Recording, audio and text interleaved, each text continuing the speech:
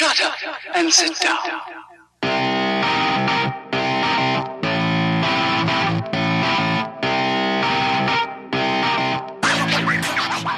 Mom and I think you don't get enough outdoor exercise, so we bought you a bike. Get a good light for your bike. A light on the front and one on your rump helps avoid those really bad bumps. You, my loyal and faithful followers, are listening to the Dialed Podcast with Matt Lee Grand, Evan Price, Lance Hepler, and Jake Von During. Tip of the day from a quote by Winston Churchill: success is not final, failure is not fatal. It is the courage to continue that counts. And so goes life. Gotta make your bike bright. A light on the front and one on the rear will help drivers to steer clear. You need a good light to see all the trash. Helps avoid a really bad crash.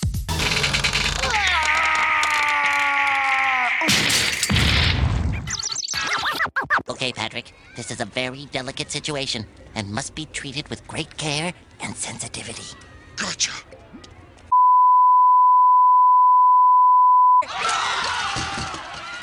All right, welcome back to the Dial Podcast. I am Jake Von During, and today I'm here with Lance Hepler. Lance Romance in studio today. I love it when you're in studio. Yeah, I missed you guys. Yep. we missed you too, man. I missed my friends. Yeah. I was Good to have you. totally AWOL last week. Totally AWOL. Yep. Yeah, Mr. Matt LeGrand. What's up, ladies and gentlemen of the interwebs? You guys are looking fantastic. Thank you. Yep. Yeah. I know. Yep. Absolutely. You guys know it.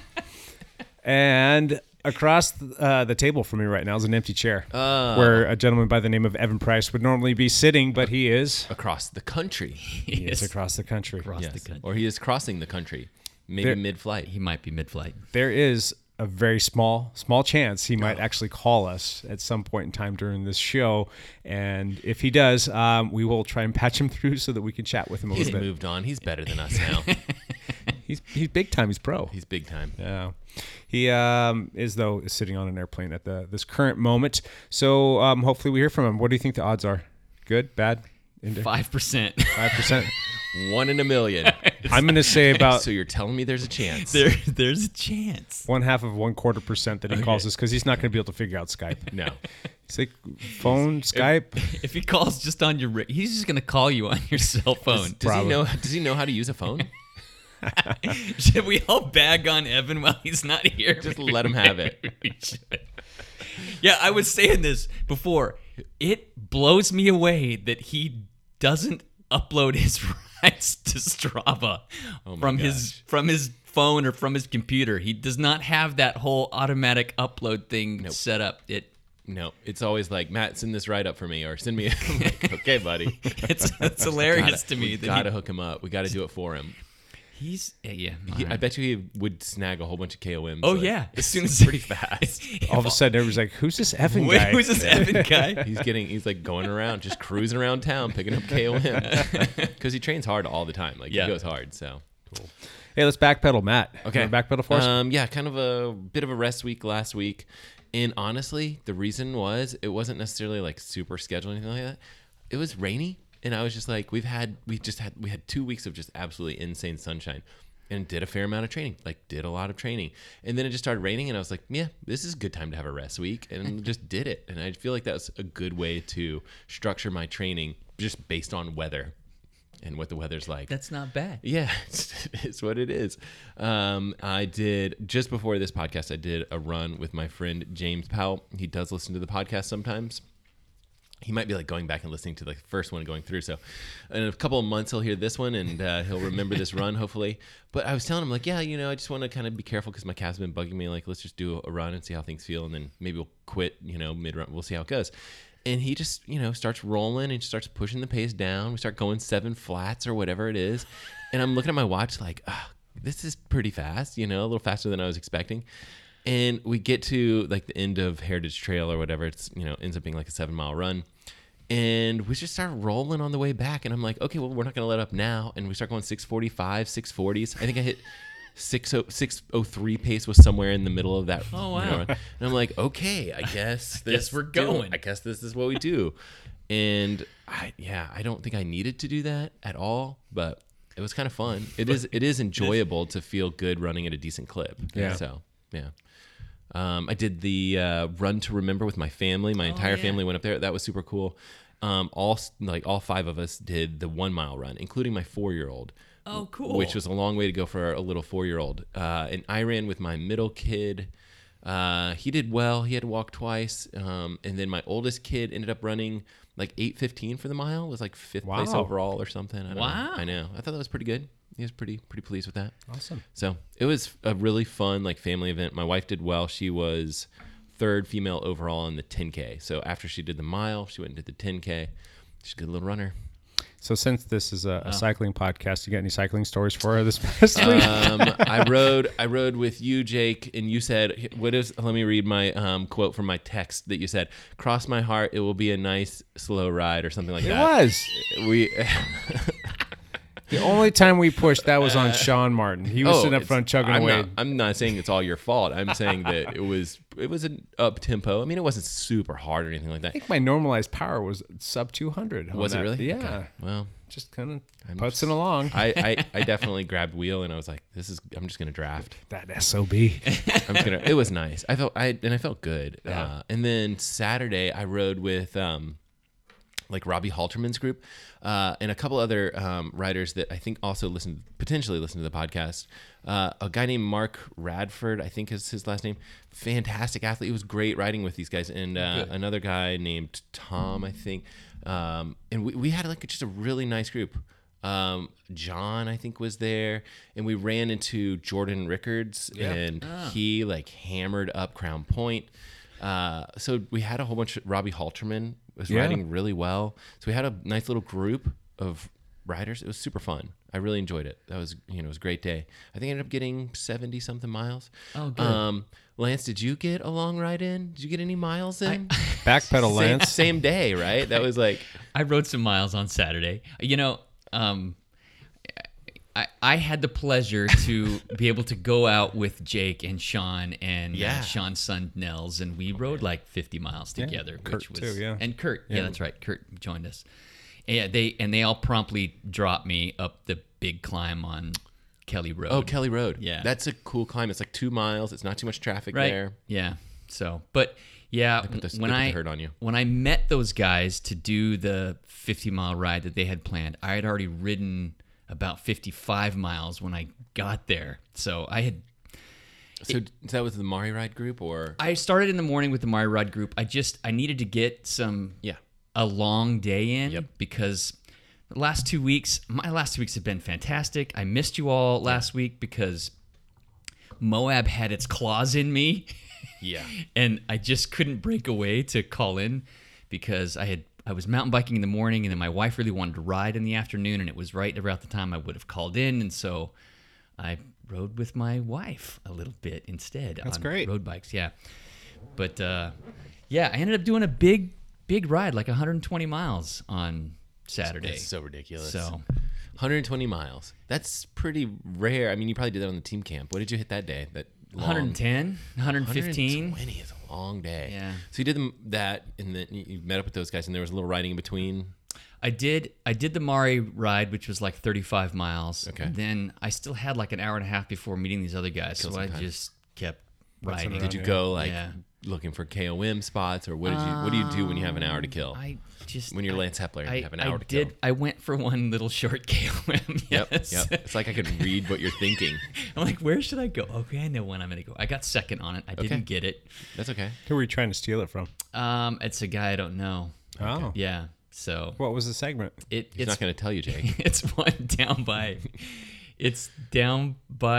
the waterfront. It's off of I don't even know. It's off of He doesn't want to share. I can't remember what it's called.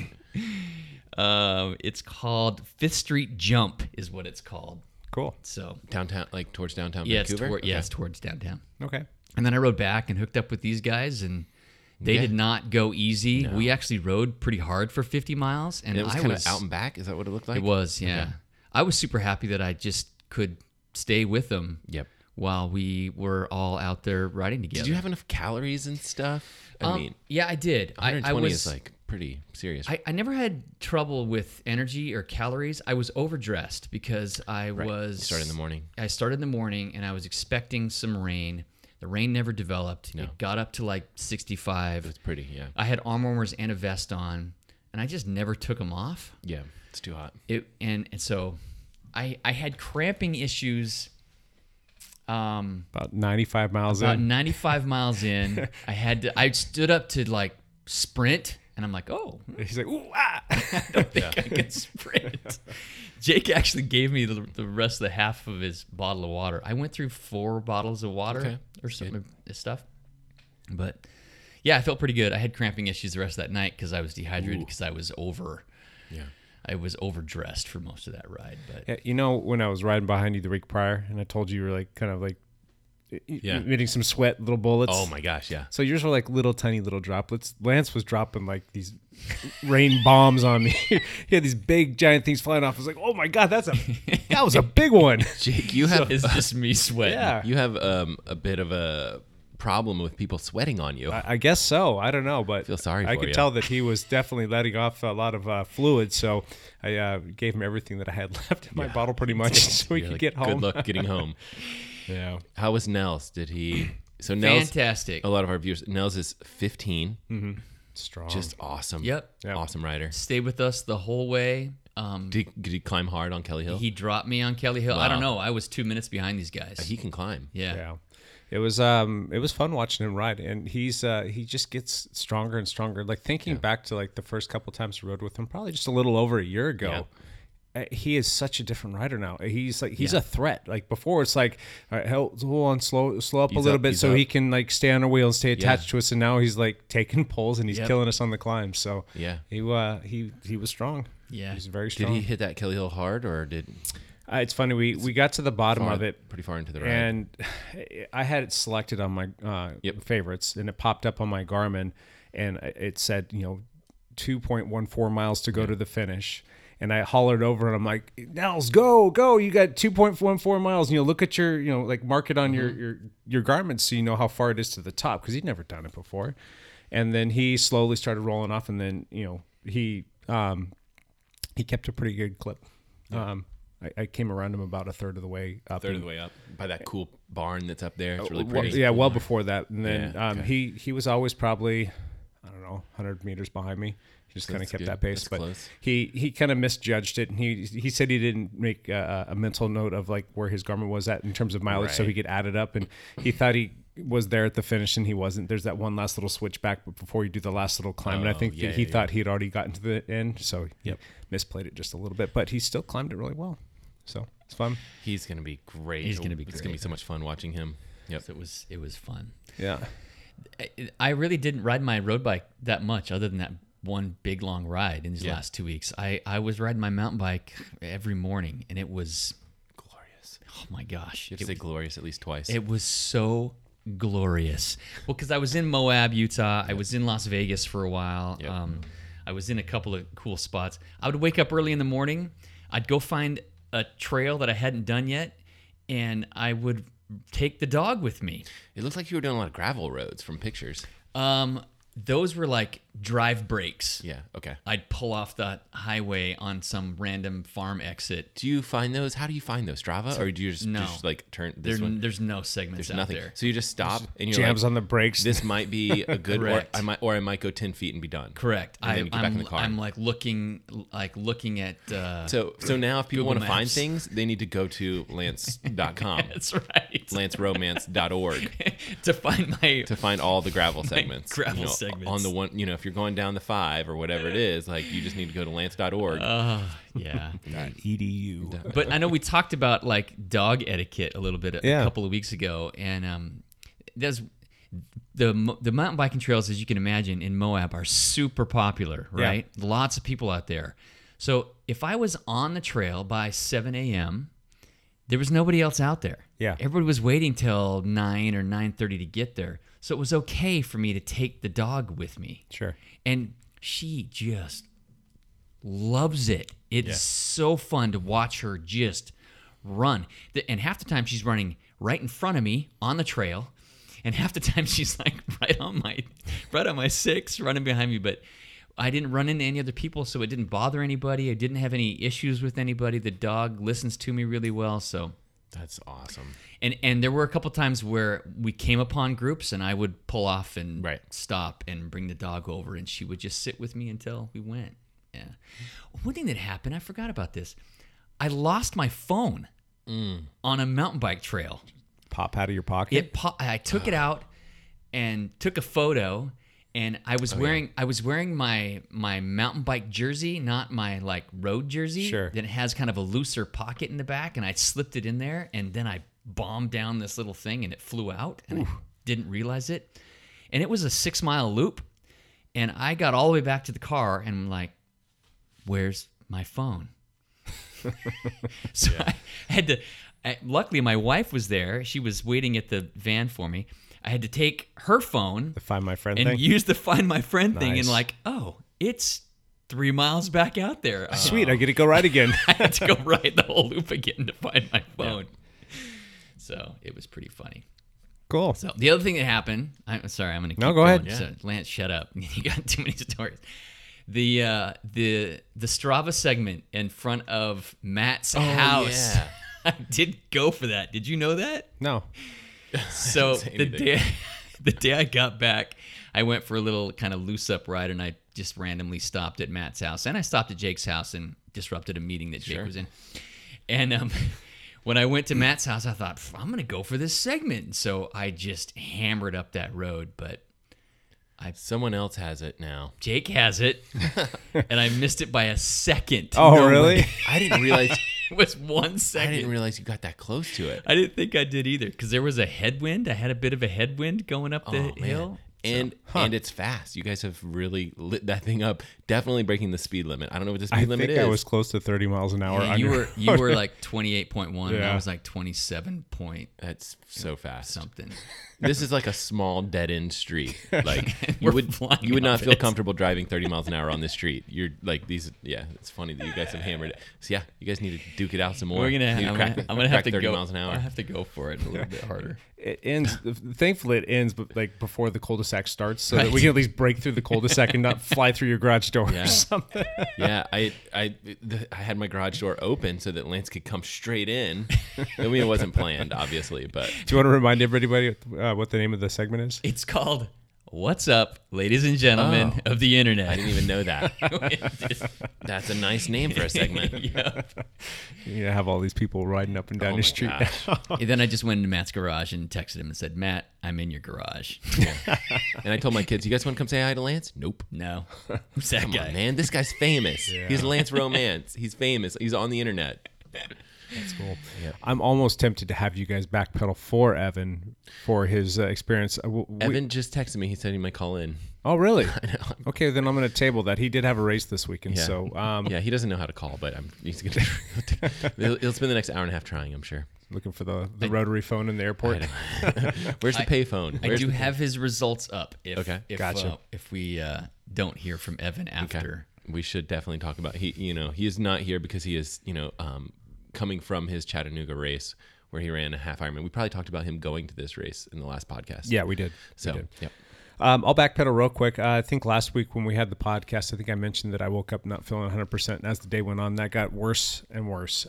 So much so that I tried to even go for a little ride with my kids because I passed on riding at PIR, and even that little 2.5 mile little jaunt around the neighborhood was too much for me. But I did get to go out to PR and watch a bunch of people race, and my son went out and again added another mile per hour to his. Oh, man. Did he really? Yeah, he's up at like 16.2 mile an hour average speed at PR. Because which I is saw pretty him at awesome. like the school carnival thing, and I was like, "How fast are you going, dude?" And he's like, 21 miles an hour. Like he's going so fast. he rattled And it was- off He was right talking away. about he was His talking top about his speed- average yeah, is what his- he remembered, I think. But he's doing great. His top speed though was close to 22 miles an hour. So Holy cow. yeah, it's funny. He's got Strava now, and I said, "Hey, do you want to follow anybody?" He's like, "Lance." Do you want to follow Lance?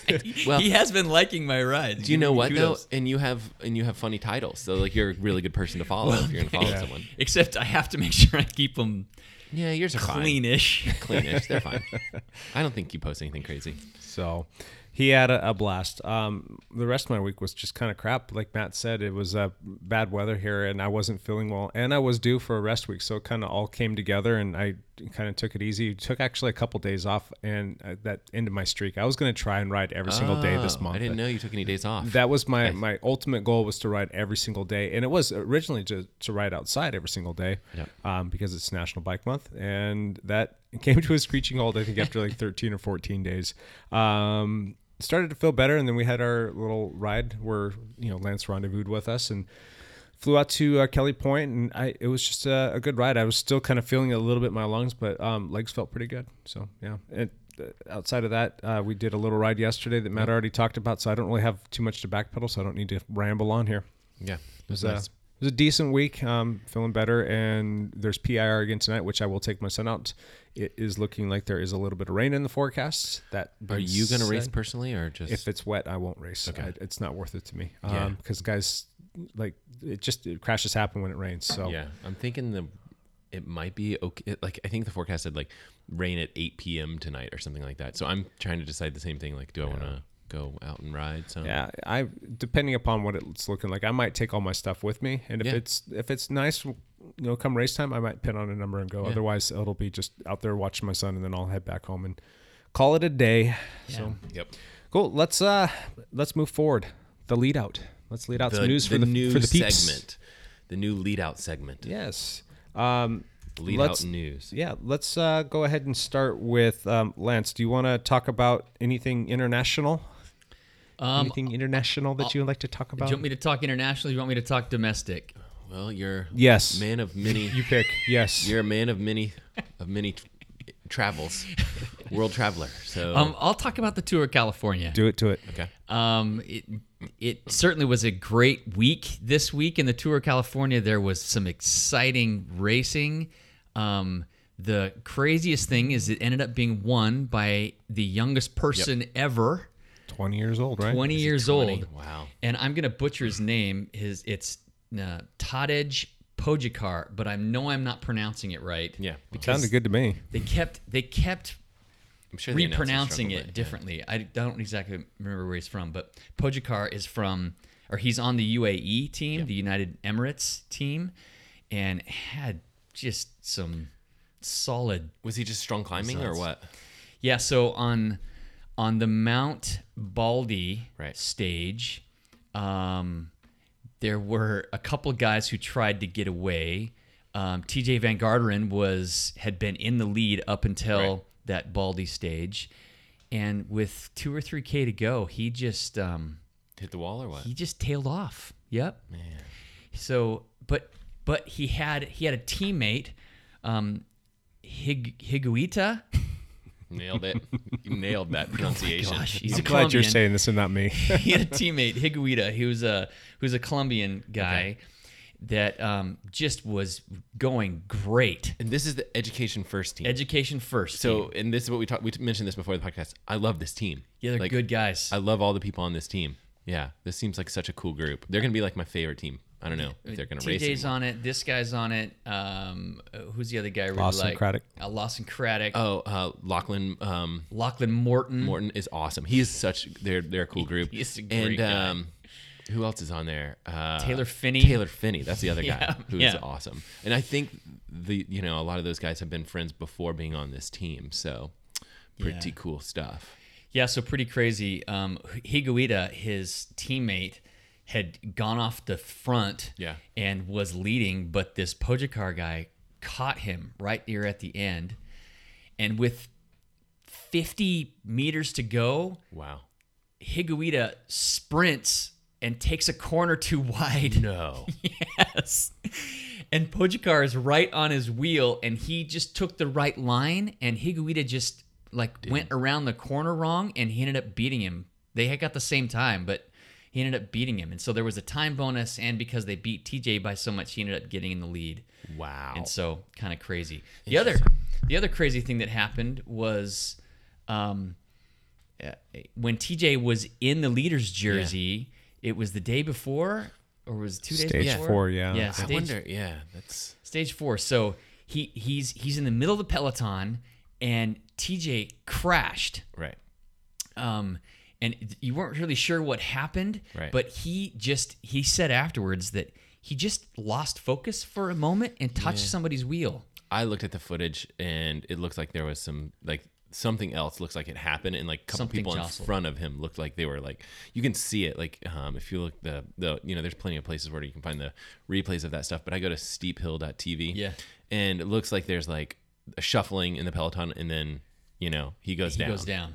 So I don't think it was. I mean, clearly, if he was paying closer attention, yeah, he probably could have stayed up or something like that. Maybe but not. I don't think it was 100% his fault by any means. So he goes down, he jumps back up, and he Right. broke his chain.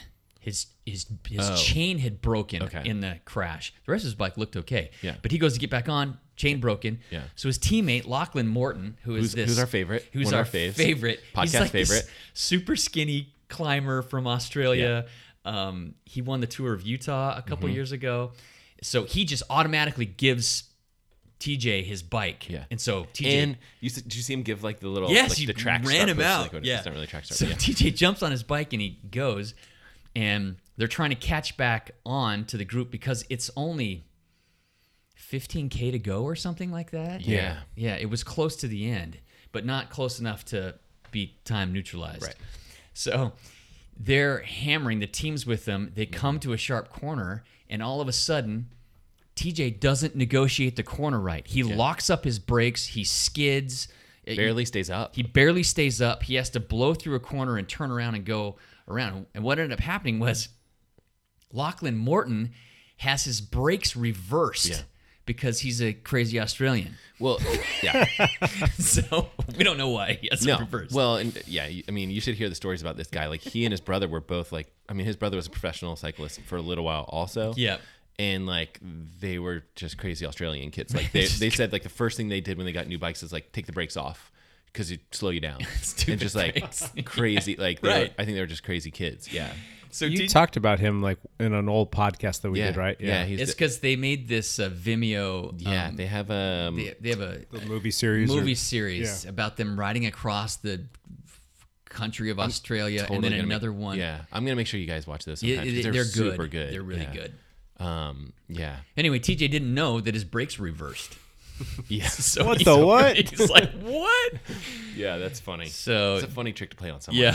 So anyway, the drama happened was he did ended up catching back on the group right as there was another crash Yeah. in the peloton, but the And crash that was also like the location of that was particularly important because it was 3.2 right K to go. 3.2K to go, and this 3K to go is where if there's a crash, you all get the same time. Yeah. So he had to stop again to get around this crash, and he ended up finishing like 50 seconds from the leaders. So he lost 50 seconds. But the race organizers controversially decided we're going to give everybody the same time because the crash was so close to the 3K, and it was I'll tell you what, man, that's a tough call as an Yeah. official, and I think it pissed a lot of people off. Yeah. The rules are the rules. That Yeah. was a bad call, in my opinion. Yeah, I kind of Unfortunate, but those are the rules. that's why they have the rules. Exactly. I mean, if they're going to be something that's gray, they're subjective now. Right. I mean, but the rules are they state like the officials have the right to make the call. So that's the way the rules read. Like, this is the 3K mark, but the officials have the right to make the call. right. So I think it's, I don't know. I mean, what do? Do you make it 5K? Do you keep pushing it back? It's like, Right. I think it's a tough call for sure. And you do want to kind of keep the real contenders, in the race. And I think that's one of the reasons they have the rule is so that you don't have the GC guys mixing up in the sprint, right? Like, because you want the sprinters to have like a clean sprint. Right. And so, you have all these things where it's like, okay, well, there's less pressure if there's a crash or whatever, so they don't have to feel like they're at the front. They're right up there. Because if you stay at the front, you're less likely to hit a crash and get, But then, where do you draw the line? That's the thing, is they've decided to draw the line at 3K, and then they had all this trouble, and the other crash was within sight of the 3K banner, Yeah. So I don't know. yeah, it's a tough call. But Yeah. anyway, they made it. It didn't matter. Yep. Because TJ ended up falling off on the Mount Baldy stage. And I wonder if that crash though, like getting beat. I mean, because he went down maybe. hard enough, maybe he beat him up a little bit for that climb. I don't know. The Although Mount Baldy climb. they interviewed him before the stage started. Yeah. And he said, our plan is to have pink at the top of the podium. So the EF Education First team colors are pink. So I think he was forecasting that he thinks his teammate was going to go for it. Oh, interesting. So, and that So you- whether it was him or Right. his teammate, they were going to go for it. I hope he's feeling okay. I feel like he has had a lot of bad luck and rough performances over the past 4 years. It's been his whole career these last 4 years. You're right. Yep. 4 or 5 years or something. So The other exciting thing about the Tour of California is they rode that same stretch of road along Big Sur that I rode on my way down to California. So the real question is, Lance, what were the time differences? You put some time into the Peloton? I rode every one of those segments faster than the Pro Peloton did. I just want to say that. I feel like that needs Whoa. to be on record. I was going through the Strava segments watching, what was their time on this climb, and what was their time on this downhill, and what was their time from Bixby Bridge to the next bridge.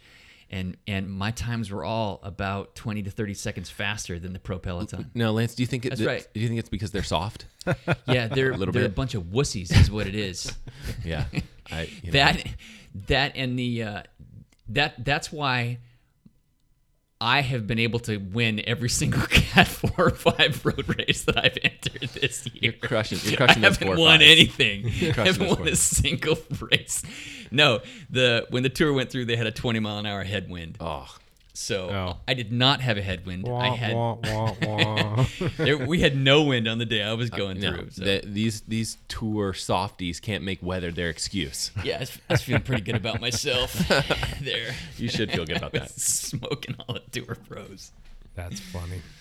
All right, there's my Tour of California recap. Good. Locally, we had the Sasquatch Duro gravel grinder.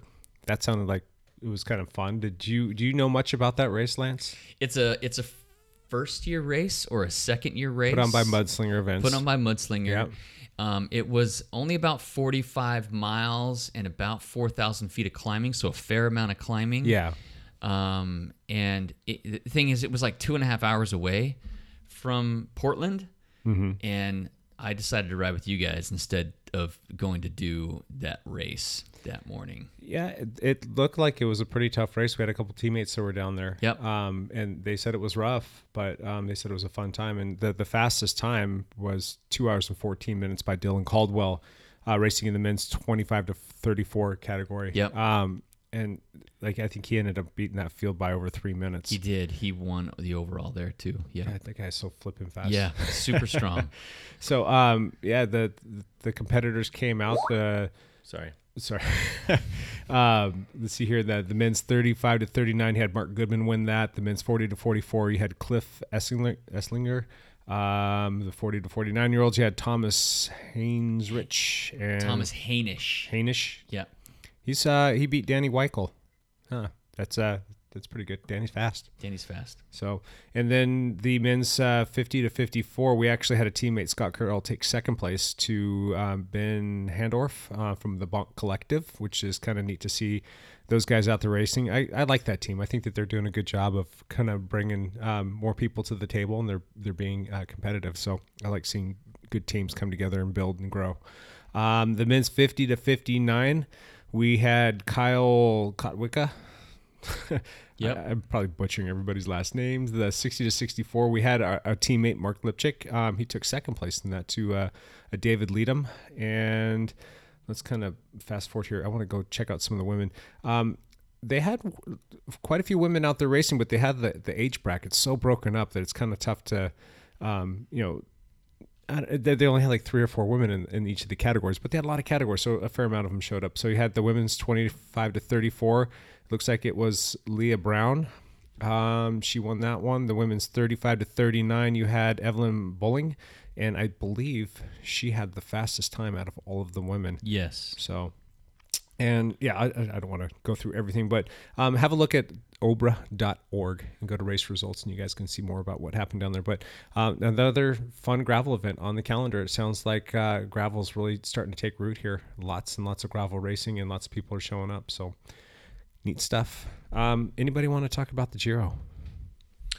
I think I had Dumoulin picked, and I saw like a very small. I haven't been watching the Giro that much. It's early in the mornings for us, which typically would be a good time for me to watch stuff. But Sure. The only thing I've seen is this clip of him, and he was biking. He was basically like.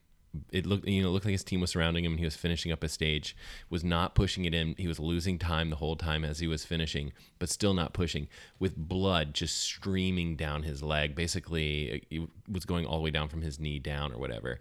I did not find out like how bad it was after that. All I know is he's done. He's not continuing. Yep. Do you guys know what happened? The backstory on that? He just got mixed up with 10 or 15K to go in a stage and crashed and took a chain ring to the knee. Oh, yeah. ouch. So it split his knee open a little bit. Ouch. He finished. His whole team went back to help him get in, but the very next day he jumped on the bike thinking, yes, I'm going to continue. Yeah. He didn't really feel that good, but they rode through the neutral section, and as soon as they waved the flag, he didn't even ride 1K, and he pulled off and said, I can't do this. Plus, he's trying to save himself for the tour. Yep. So Matt lost his that was pick. it. Bummer. Yeah, I'm out. Yeah, Evan, was it you or Evan? They were like, okay, take another pick. And then I was like, well, Roglic looks like he's just dominant right now. He looks so good. He's crushing all these things. And I feel like that's not fair to pick him by any means. It's like, you can't just go pick the guy that's in the first. Still lots of racing to go, though. That is very true. And I think that's the interesting part about this. Look at this. I think, is that Evan? No, couldn't be. What are the odds? Hello, Evan, are you there? Hello, guys. Are we live right now? We We are. are live, buddy. We are live. Oh, well, I'm a little bit late to the show this week then. Sorry about that. No worries. Yeah, we were in the middle of the lead out news, and we had to stop for some breaking news because we had Evan coming in. So Some breaking news. Well, good, because this is about 10 minutes worth of breaking news, and then I got to break out. So, sweet. What you sipping? so I was on the plane sipping a ginger ale. Does that still count? Does that carry over right now? Sure. You want to backpedal for us? Yeah, absolutely. So I am sitting in the air, the Atlanta airport right now, getting ready to catch a connector, heading out of the southeast here after doing the Chattanooga 73 Ironman. So, yeah, it was a fun weekend. I'll tell you what, it was a blast. So that is definitely going to be my back pedal here. As we had talked leading up into this was my second pro race of the year. So it was, a lot of build up, a lot of training led up to this. And I was lucky enough to have a ton of support out here. So Cassie came out with me. I'm actually calling in from Cassie's computer. So nobody give me credit for figuring out Skype here. We were. We already hammered you thinking he's not going to know how to figure out Skype. I was assuming you guys were going to be taking bets on the fact that I was not going to be able to figure it out. We did. We did take bets. With Cassie's help, it barely happened. So, but yeah, so me and Cassie went out to Detroit was our connector, and the only reason I'm saying that is because there's a funny story. So we get into the Detroit terminal, and our plane, for whatever reason, did not connect well with the gate. Oh. So they delayed us about 20 minutes on the plane, which meant that we got off the plane 10 minutes into boarding for our connector in the Detroit airport. So in our minds, we're like, oh, hopefully we'll get lucky and our connector is going to be just right next door. It wasn't. It was 3 concourses away. Oh my so gosh. I had to basically get my intervals in for the week and run what we figured out was exactly a mile. Basically dead sprinted a mile to make the connector. So it was a stressful start to the weekend there. Did you start your Garmin on that mile? Yeah. Let's hear He your doesn't split. start his Garmin when he rides his bike. No, that's Why true. would he do it to the airport? So I think what I'm going to mark that down as a 420 mile, Matt. Since I manually upload, I'm going to assume it was sub 430 with a backpack on. I'm pretty sure. Absolutely. I think. But yeah, so we get to Chattanooga, which I love that city, and one of my favorite mechanic buddies who works for he travels and does some stuff with Ironman was there, and we got my bike together, and it was ready to go, and I was lucky enough to have some of my family there, my parents. My uncle was able to make it down because he lives in Tennessee. And an old friend of mine from Ohio, Lisa Nolte, was there too. So had a big support crew and, get going in the morning. And I am a little bit behind in the morning. So I had to cut a line of people at the portalet, which I want to nationally apologize for because God, I hate those people. But I had to be that guy who literally walked through the line and asked everybody individually if I could cut them. Yeah, individually. I was like, can I please cut you? Thank you. but yeah, so we jump in the water. What they do for Chattanooga, which is interesting because it's a river swim, there's this big current. And with the pros, they use us as the test dummies to see if the current is too much for the age groupers, basically.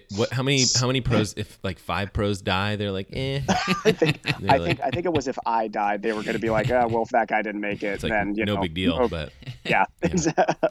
But the first 450 meters are upstream. So as I was talking in transition with some of the other pros, the swim is basically decided in the first 450 meters because it is a brutal upstream swim. And of course, as I find out later, they decided after the pro women also really struggled in the upstream that they were just going to make the age grouper swim basically a 0.8 swim dead downstream. So you had some age groupers coming out in 15 minutes or faster with really fresh legs. So that was not our case. We had to so it was a non-wetsuit swim too. So if I could think of a worse swim, yeah, that's not good. I'd be challenged to come up. No, I'd be challenged to come up with a worse swim for me. So I tried my best to stay with the group right off the bat, but I got in a bad position and got dropped almost right away. We got to the first buoy and it was me and a couple other stragglers, and we just kind of had to pace off each other coming back in, which was tough because that group in front of us probably put 2 minutes into us, the main group. Yeah, that's what it looked like from the results. Yeah, and it was that's the group I really should have been with, so it was not a good swim for me at all. And so, you get on the bike and it's just, I kind of, got ahead of the stragglers I was with, but was basically in no man's land for the rest of the race. And kind of got to find out a weakness of mine. The bike rode great. I love it. It was a slick ride, but it was rough roads and it was a very punchy sort of course. Mm-hmm. So it was up, down, up, down, up, down. And I found out that my weakness is very, very punchy courses. I was not able to put out the power I needed on those short uphill sections to really maintain good average speed. So through probably halfway through the bike, I was really, really feeling discouraged. I knew I was well off the back. I couldn't see anybody. So I knew that there was, no group I was chasing at that point. But I kind of probably at mile 40, 45 decided, okay, just time to really get a lot of water in, make sure my nutrition was good. And my goal was basically, I just got to run people down at that point. Cause I knew the run course was very hard. So in my head, I was like, all right, that's about the only thing I can motivate myself with at this point. So got off the bike. You can tell when people cheering for you are only just saying go and not giving you splits to anybody up front that you weren't doing too good. So, when you come off and all your awesome, support crews just giving you thumbs up and going hey, you're doing great. Finish you know it you're off. Probably not. No, so, I've been there. Luckily for me, I had seen a couple guys coming down the road right out of transition when I came in, so I knew I had some rabbits to chase after. And I started the run in the first 4 or 5 miles. I was clipping under 6 pace, pretty easy. Wow. Yeah. And one of those miles was a pretty uphill section, so I knew my run legs finally felt great. As me and Matt were talking in detail before the race, I was concerned with my run fitness coming into this race because Galveston was such a disappointment there. So basically just got through the halfway point, and I was being chased by Heather Jackson, who was the women's leader, and I know I'd put a lot of time into her coming into the turnaround. So I knew I was at least running well. So the second half of the run just picked off a good back portion of the field and placed myself in the middle of the field again. So that's awesome. About the same part of the field that I was in Galveston. So almost kind of the same result, but just a much, much different way than it was there. It's interesting because you ran pretty well, and that's on a difficult run course. Like that, Yeah. that makes it all Yeah. the better. Yeah, Evan ran 120 120 off the bike, which is just over 6-minute pace, which is on a faster 6:02 or course. something like that. 6:07. On a faster course, that's probably 118. So I think that's where you need to be. I think. 'Cause Exactly. which is And good. for me, I was just looking at where that run split places in the field, and it was I think it was the 8th run out of just under 30 pros. So I was really happy with the run, and I actually beat a guy who beat me in Galveston, who I've been racing a lot. So I kind of knew that I had placed well in the field by the end of the race and crossed the finish line, and I didn't have to be a diva. I didn't have to lay on the ground. And I didn't need any. You could anybody have. helping You me should up. have. I was able to walk around and drink a Coke and feel fine. So Now wait, Yeah. last week you guys took bets on what place Evan was gonna take, and I believe Matt thought you would be top 10. I said 9th. Ninth Yep. place, yeah. I was And very close. Jake thought it was 16th. 16th. So where did you end up, Evan? 18th. Jake was by far the closest. Yeah. Telling you, man. So yeah, it was as I was talking to Matt after the race, I just got to figure out how to put all three together. But I took the positives from this one was that I put a run together that felt great and honestly pretty comfortable the whole time. I never felt like it was that hard out there. So Nice. Good. Yep. And what's the next race on your schedule? I'll be most likely we'll be doing the Blue Lake Triathlon here, Blue Lake PDX Triathlon coming up in, what is that, Matt, 2 weeks? Yep, 2 weeks, which that one almost doesn't count for you, but Do they have a pro category there? Yeah. No. So just No, but there may be a couple guys who actually show up Really? who are pro. So, yep. yep, Matt, are you gonna be out there doing that one as well? yep, that's my plan. Sweet. Do my first triathlon of the season. Yep. See how that goes. Jake, are you going to be out there doing that Blue Lake Triathlon? Yeah, I'll be taking all kinds of pictures probably. Fantastic. Evan, Awesome. if you had to give us Yep. like a top 3 takeaway from this race, what would that be? Top 3. So going into my next pro race, which will be Boulder, Colorado, which is the first weekend in August, I need to really hone in some specifics with my swim, being kick power and really get out speed is going to be the most important thing in the swim.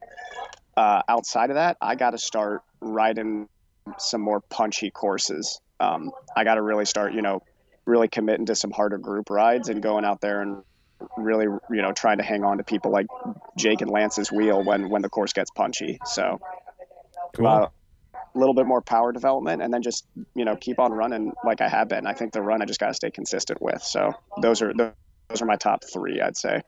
Good. That's I like that. Yep. that's stuff that we can help you with, man. I'm excited about that. Yeah. I was going to say that's everybody plays a role in that, not just me. Cause I'll tell you what, this race taught me that there is still a lot to learn, a ton to learn. Gotcha. Where you probably already said this, but where exactly are you right now? I am sitting at Terminal A28 in the Atlanta airport, getting ready to head out to Portland here soon. Good stuff. Good stuff. Yep. Right on. There was no running. Yeah. There was no running this time around. So Nice. Any questions for us before we let you go? I just can't wait to see you guys all again. And Jake, when we put the bike back together, we can get you and me some good fit numbers on there because I think you're going to really like the ride. It is a smooth ride. Well, that ought to be fun, my friend. All right, Oh, man. yeah. Cool. Well, you guys have anything else for Evan before we let him go? Congrats on the race, dude. Yeah, that's awesome. Looking forward to Way to seeing go. you when you get back. Yeah. Thanks, guys. Can't wait to see you. And I will be back on next Monday. Yeah, and tell Cassie thanks for running tech support for you. Oh, I will. We owe her one. Right on, buddy. All right, well, Yep. fly safe. We'll see you soon, and congratulations again. All right. Cheers, guys. Thanks, Thank you. All right, back to our news real quick. That was cool that he was able to call in. I'm glad that Cassie was there to help him out. Good for him. Yeah. The last little news bit I wanted to bring up will be the an article that I ran across that came out not too long ago. 4 ways that cursing can make you a better cyclist. Oh man, I saw this little pop up in this little news feed that I check, and I'm like, oh, this is gonna be good. So instead of this being news, I'm gonna use this as a little segue to get into our topic for today, and that is the top 10 ish. Obvious and not so obvious things that you can do to make yourself faster on a bike. So we've kind of all come up with our lists here, and it might be 10, it might be less, it might be 20. I don't know. But we're going to go through these 10 things, and then I'll go ahead and start with that article that I was talking about.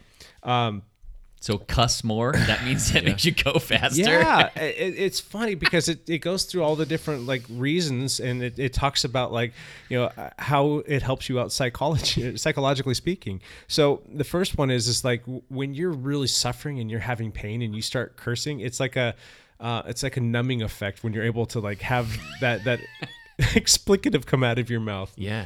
I had like a parent friend, and they were like, yeah, my kid, you know, they had read something similar to this, and they were like, you know, their kid will like hurt themselves really bad and be like, permission to cuss, you know, ask their parents, and they're like, go ahead. And then they'll just like let it fly.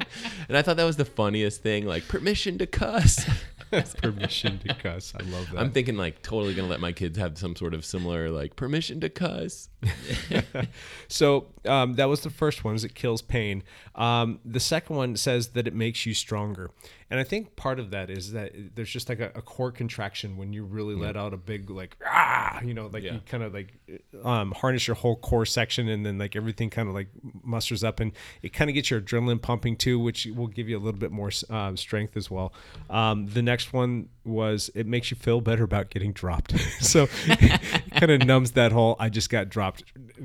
Grumble, grumble, grumble, grumble. So, and then the last one, it makes you feel in control. So would you guys agree with any of this stuff? I don't know. Who knows? I mean, if you didn't know what curse words were, would something similar that's not necessarily a curse word still qualify? You know, I mean, I feel like language is weird this way. And this wasn't just a thing that people said. They've actually got scientific research they put into this stuff. Like the swearing makes you stronger bit. And it says to prove it, researchers put a group of exercisers through 2 tests of power, a Wingate anaerobic power test, aka the vomit-inducing 30-second max power test on a special stationary bike, and a 10-second handheld grip strength test. So they put people through there, and the participants produced nearly 25 more watts on the power test. That's crazy. And I'm gonna start cussing in the middle of races. And they increased. It was a 4.5 pounds of crushing force with their hands when they were swearing up a storm. I thought that was pretty comical. Yet, like, yeah, I generally don't cuss a lot. It's like I've still to this day I've never cussed in front of my. I mean, it comes out from time to time when something happens, but like I've never cussed in front of my parents. Yeah, you know, and we seldom hear it at home and whatnot. And it's not that I don't like it, but sometimes it just comes out, and sometimes it's funny, sometimes you're a little upset, and that's just kind of the way that I've always been. But I'm reading this, I'm like, maybe I need to start cussing more. So mid-race, I think probably people are going to beep, beep, beep, beep, beep. I believe there's a cussing rule in OBRA. You can actually get DQ'd from a race for cussing. USAC is the same way. Yeah. Let's see. I actually made a note of this. Lance, I don't see you cussing a lot in races. Only if I'm my head's about to meet the pavement. Yeah. You'll hear some cuss words. Yeah, exactly. Anyway, you guys get the gist of it. It's just not good sportsmanship in general. And I think that there's usually a better way to communicate yourself, but sometimes I think that there might be a way to utilize that, but maybe we can come up with some other funny terminology so that we don't get DQ'd in a race. Like fudge sickles, cheese and crackers, beans and rice. So anyway, cussing is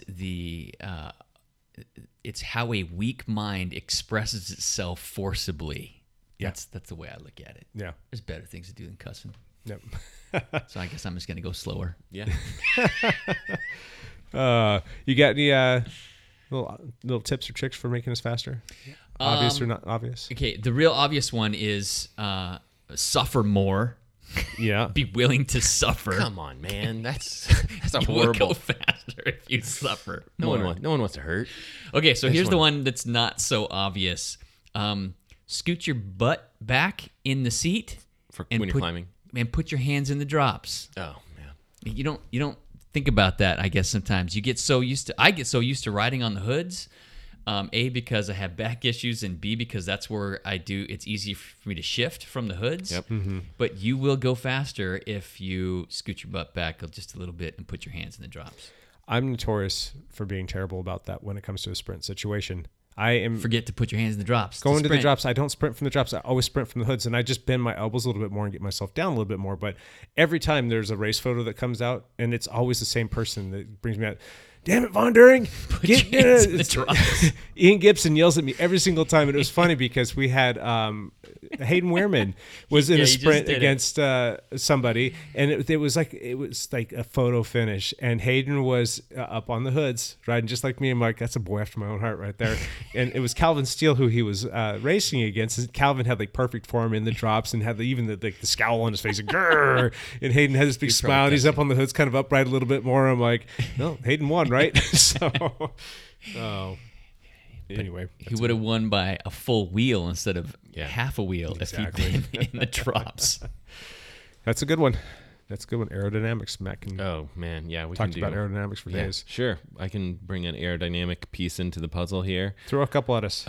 Loose clothing for sure. You know, one thing that's nice about our bike team, our kit is pretty nice and tight, and it's pretty. You know, anything that's tight like that is gonna be aerodynamic. Yep. The club fit stuff, I mean, that costs you a lot of wattage. Like, you know, over a decent, depends on how far you're going, but it's amazing how much. If it's flapping around, it's bad news. So, do you have some numbers for us? This just happened in the Giro, actually. Did it really? Yeah. So they had a really, really wet day like 3 days ago. It like 40 degrees and raining the whole time for a 140-mile stage. And it came down to the very end. And everybody still had rain jackets on or vests, or they still had a lot of their rain gear on. Right. And one guy had stripped down to his jersey.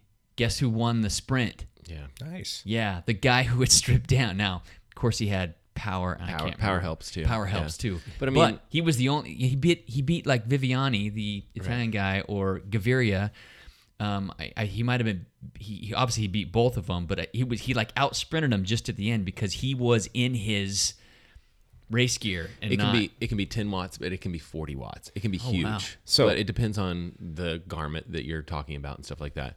The Specialized did they have like Specialized has like a YouTube channel, and they have this thing called like Aero is Everything, and they have a wind tunnel, and they do some of these tests, and they do have a video where they talk about the difference between a club fit and more of like a race fit jersey. Mm-hmm. And I don't remember the exact numbers that they had for that, but it's significant time savings. They usually give time savings over a 40K time trial type distance. So an hour effort. Yeah, and so it's you'll save a significant amount of time just by using tighter clothes.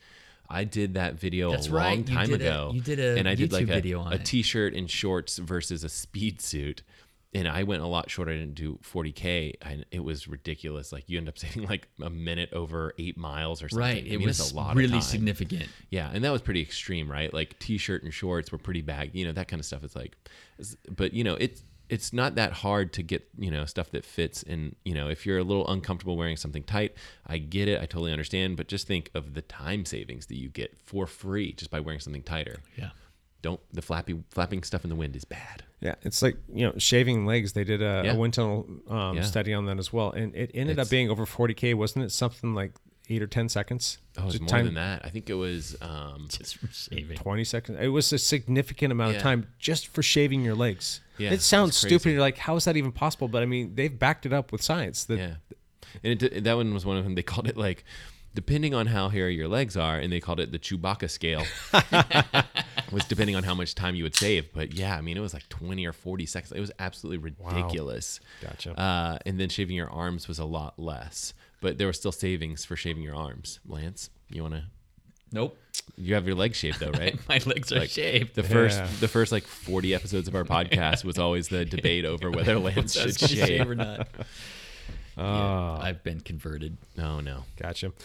There is an article that came out recently that talked about cadence, and there's always been this, or at least since like the Lance era, that we need to be rolling at a cadence that's pretty high. They're talking about 95 to 100 plus cadence, and for some people, a lot of people were trying to push that direction, and for some people they just can't do it. It doesn't feel natural. It feels artificial for them.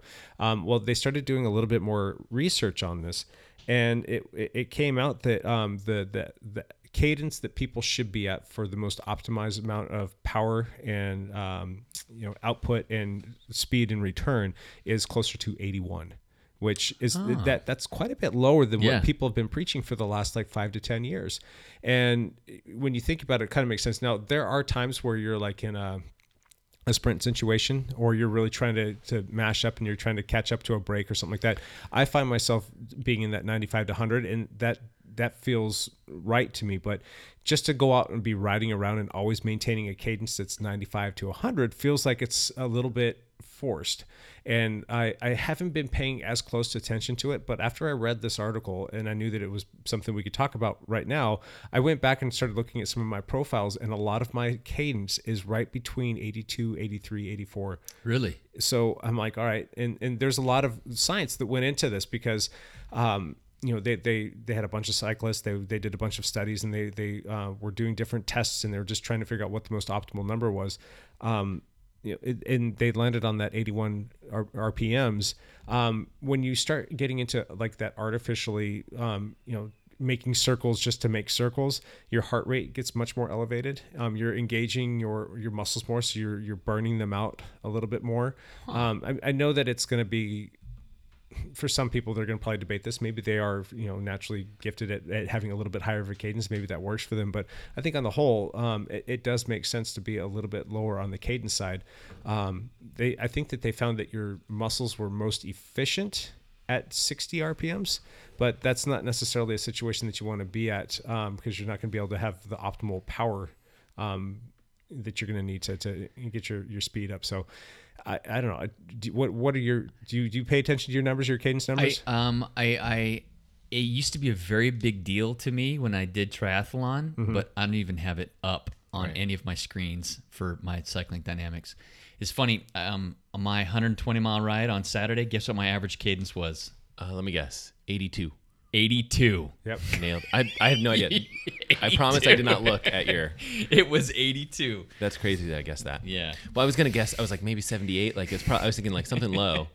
But here's the thing. I think that cadence for sure. It's like I see a lot of triathletes and things like that. They'll go lower cadence and things like that, and that seems to work.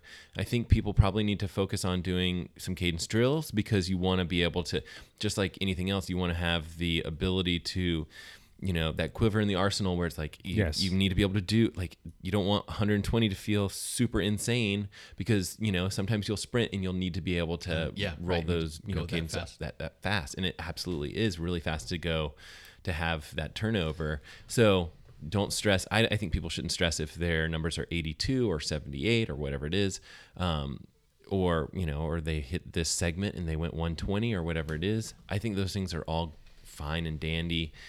I think 90 is kind of like that mark that people kind of, I don't race at 90. Like, I just don't do that. I end up racing at like 80. Yeah. And it's just because if you're out there for a long time, I'm not sprinting at all. I'm not doing anything where I ramp up the cadence very much at all. So and I know some pro triathletes, same kind of thing, where they're like, hey, you guys should second guess that 90, RPM rule. You should back it off a little bit. Just second guess it. Like, don't think that there's a specific number. Gotcha. Like, it's a number that's natural to you, but at the same time, that doesn't mean that you shouldn't do cadence drills. Correct. Because then you're just limiting yourself to like one specific cadence that's the only one that you can handle. And I should probably do more cadence drills too, because I don't usually do them. It has its place. I mean, for the muscle fiber recruitment and for your body to feel that motion, that's great. But I mean, again, if you're seeing your heart rate soar and you're seeing your efficiency drop by just like saying like every time I go out, my cadence, no matter what I'm doing, needs to be 95, 97, 98, whatever it is, that's not necessarily where you need to be. But there's a time and place for it, like you said. Drills, cadence drills, I think are good. I think we should definitely, we should probably talk about cadence drills sometime. Maybe we'll do a podcast and roll through something like that. That could be good. Could be fun. Lance, you got another one? When you're descending, it is much faster if you tuck your elbows in and tuck your knees in towards your bike frame a little bit, not being so wide stance, but you tuck things in. It's really popular to sit on the top tube on big descents, and some people can do that, and some people are just way too squirrely. You are much less. You can't control your bike as well when you're sitting on the top tube. Shouldn't we just not recommend people do that? Yeah. Yeah, but you guys probably will do it. I do it all the time. Okay. You know, if Of course you do. Of course you do. You have a death It wish. just takes one little speed. It wish. just takes one little speed wobble, and it's so hard, given the position that you're in, to correct that you're gonna now lose control of the bike, but the bike's still gonna be propelled forward. And if you're on that bike and it's traveling forward as opposed to you just going down, you're if you just go down, you're gonna slow yourself down a lot faster, as opposed to being on this bike that's still gonna be rolling and you're just like kind of draped on it and dragging a foot and hands over the bars. That bike's gonna go into something, and that could very well end your life. And I have a sneaking suspicion that's why we lost a good friend of ours. Possible. Yeah. So, I'm not saying that he was riding on the bar. I think that he was stuck on the bike, but I don't want to say that he would never go down the hill like that. That's just not his MO. That's not something he never did. But riding on that top tube, I just don't think it's a good idea unless you're a paid pro that's going to go out there and make millions of dollars. That's got a coach that's going to work with you on it, and you feel uber comfortable being in that position. So I don't even think the pros work on it that much. I think they just do it when it's like when it needs to happen. happens. Yeah. You know, I don't know. That'd be interesting to know. If the risk to reward for them is pretty great, though. Absolutely. There's a huge aerodynamic advantage to that position. It's just super unsafe. It's what Lance said, like narrow and down low. Narrow and down low. And at least your hand's in the drops. Your head as low as you can get it. Yeah. And make your whole profile as small as possible. Yeah. That means tucking in your elbows, tucking in your knees too. Yeah. Yeah. Be a little bit heavier. And you can do the takeaway from that is like, you don't have to get on the top tube. You can still make your elbows narrow, and you can actually get your head at a certain position where it's a little bit more in line with your body and it's not sticking straight up, because that head is a big, it's frontal part of the bike, and it's a big piece of drag. So that's why aero helmets are super beneficial compared to a lot of the other things for the price. Gotcha. Throw another one our way, Mr. Matt. Okay, I have one for you. Cleaning your drivetrain and cleaning your bike. Again, this is another one where I don't have numbers for it because it depends on how dirty and mucked up things are. But if your drivetrain is dirty, you're putting all this power through that drivetrain, and it's being wasted. It's being wasted by like gunked up jockey wheels and like a gunked up chain and all that stuff. You need to keep all that stuff clean, especially when you're racing, because it's much more efficient to have a clean drivetrain. So that one I think is overlooked. I think people, they'll race, whatever it is, and they're like, yeah, I've been, why would I clean my bike? It's fine. I rode it yesterday. It was fine. And nope. Try and keep it clean. You got to keep it clean. Yeah. And there's other things too with that. Like there are certain things, like certain ways to manage your bike chain that are faster than other ways to manage your bike chain. In particular, there are certain bike chain lubricants that are faster than other bike chain lubricants. So after you guys have done a really good job cleaning your drivetrain, you may just, it might just be like something simple like picking one chain bike lubricant over another one, and it can be 10 watts difference, which is absolutely crazy. Yeah. Yeah, there's some really slow bike chain lubricants out there. The best place to look if you're really interested in this stuff, you guys can search for like Friction Facts, which is a company that used to exist but got purchased by Ceramic Speed, which is a German company that does ceramic bearings and things like that. But basically what they did is they did a whole bunch of studies, and what they found out was that chain lubricants that were using like a paraffin wax base ended up being significantly faster than other chain lubricants, and it's free speed. So, and a lot of the times the price difference isn't that much of a difference to pick one chain lubricant over the other one. So you might as well pick the fast one. And that I think you guys should definitely consider that. The other big thing would be like if you have a lot more time, like waxing your chain ends up being really, really fast, and that's pretty fun too because it really kind of stays cleaner and it's dry. It's a little more process intensive, takes time to do that, but it's fast.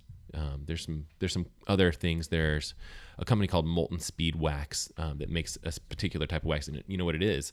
Paraffin wax, and largely it's paraffin wax, and then they have a couple of other very small little pieces, and it's like Teflon, like the stuff that you would used to see. Yep, that was one of the ingredients in there, and there's maybe like one other ingredient in there, and I can't remember it off the top of my head, but it's a pretty simple formula to do these things, but these are like the fastest, the ways to make your drivetrain the absolute fastest.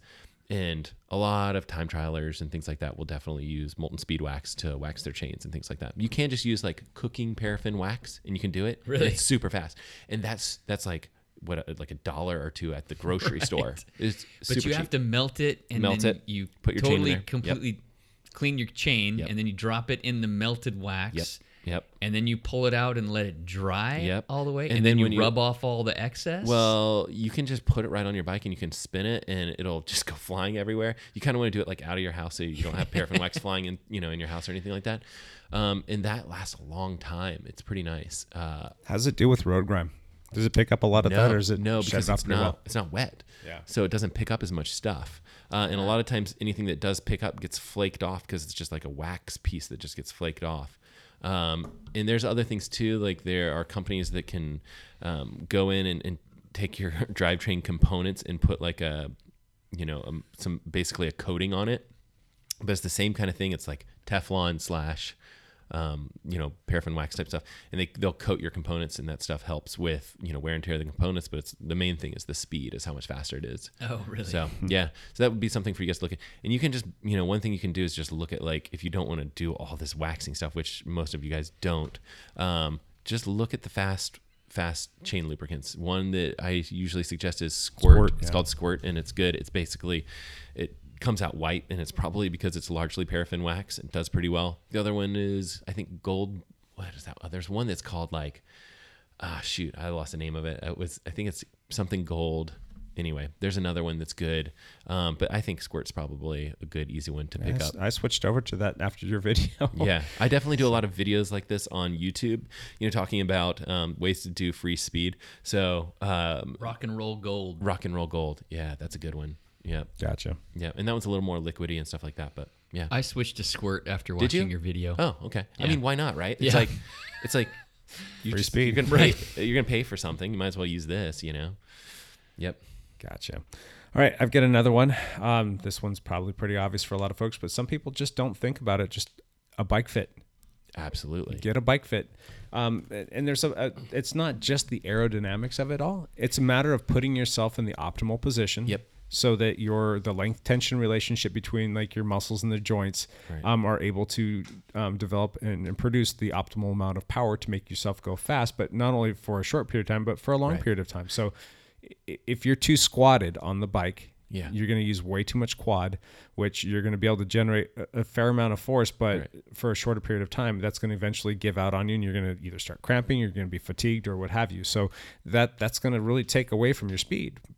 So if you get that right fit, it makes a big difference. You know what I think too is, like, people overlook like how important it is to be comfortable on the bike. Oh yeah. And it's like, oh, I know this is faster, but like if you're doing anything, I mean, if you're biking is an endurance sport. Correct. Like you need to, I mean, what's a road race that you would do? What distance? 40, 50 miles? On the shorter side, yeah. I mean, that's still what, like, if you guys are really flying, how fast, what does that take you? 2 hours, hour and a half? Somewhere around there, yeah. So it's like, depends on that's elevation, a long but yeah. time to be uncomfortable. Yeah. Like your position on the bike is important. And if you're comfortable, you'll feel better when you need to go for the sprint, when you need to do some of these things. I mean, I'm thinking, in my little triathlon brain, I'm always thinking like, okay, well, might be a 5-hour bike ride. You have to be comfortable. Like, it just doesn't make any sense not to be comfortable. So bike fit is way more important than I think people realize. Yeah. It's for you in particular, I think it pays for itself in spades. It's just one of those things that you have to do. For the road bike scene, it's pretty easy to get somebody in a good position pretty quickly. And then over the course of time, you can get them a little bit more aggressive as they become more acclimated to the fit. Because yes, aerodynamics are going to play a point there. If you're riding on an endurance-based bike that's more of a relaxed geometry that's got you more upright, you're going to catch a lot more wind. That's going to slow you down. If you go out and race with ride around with a bunch of racer guys that are on more aggressive bikes, they're going to be a lot more aerodynamic. And yes, that's going to play a big part. But if you can at least get the fit right so that you're in a comfortable position so that you can generate the most watts, and then over the course of time, work on becoming more adapt to being in a more aggressive position, that's going to be a win for you because you're going to still produce those watts. You're going to be more aerodynamic, and the equation is that you're going to be faster. Yeah. So yeah, it's pretty interesting. It's sometimes they'll find that if you actually will come, like, and this is more TT specific, but if you'll actually come up with the aero bars, that you can get your head in a better position and things like that, and you can still stay more narrow and things like that, and then your power's good and things like that. So it's not always lower is better, but for some parts, they're definitely a benefit to being low. To speak to that, Michael Myers, again, this will be the second time we've referenced his name. before he passed away, he had like a bucket list thing that he wanted to do. He signed up, paid for, went down and did the whole wind tunnel testing down in San Diego. Took his TT bike down there, his speed suit, and he had everything, all of his speed related aerodynamic stuff. Got to go in the wind tunnel, and he had his position set up to where he was pretty much slammed. I mean, you weren't able to get much lower, and you're looking at him like, man, you're so low, you can't get any more aerodynamic than you are right there. Well, through the process of going through the wind tunnel, he actually learned that they needed to raise him up, and it wasn't just a little bit, it was a lot. I want to say it was something like 20 mils or 25 millimeters that he came up, and that's a significant amount of stack height to come up. So that was more aerodynamic, and it was more comfortable for him, and he said that he felt like he could go harder and produce even more watts, and he was in a more comfortable position, so that was kind of a neat thing to learn. Yeah, man, that's cool. Yeah. So, Lance, got more? If you need just one bottle on a ride, it's actually more aerodynamic if your bottle's on your seat tube instead of your down tube. So it's not a whole lot, but it's... And it depends a little bit on which bike you have, too, because some of the bikes are now shaping their frames, to kind of encompass bike bottles and things like that. Like BMC's doing a good job with that. Yep.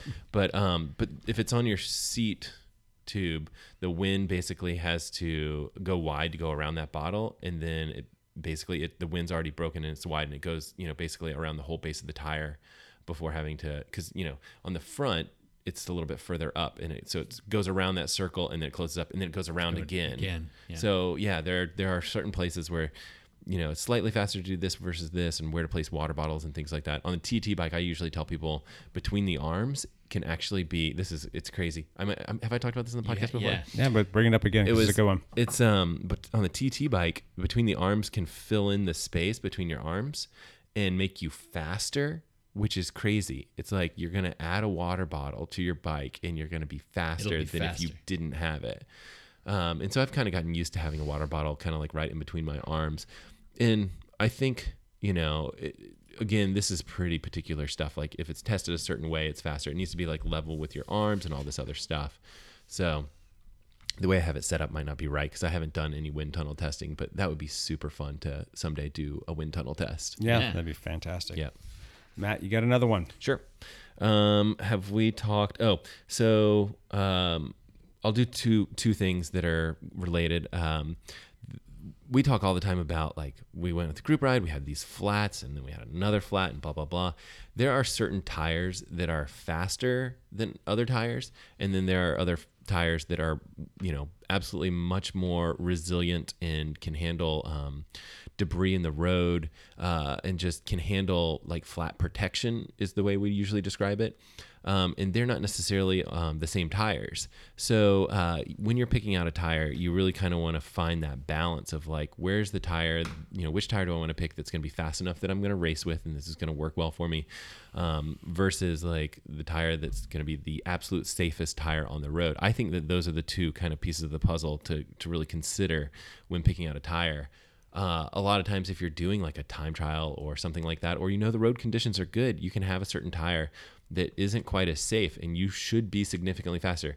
A couple of things, like you can be rolling resistance can be faster on a tire, or the aerodynamics actually can be faster on a tire.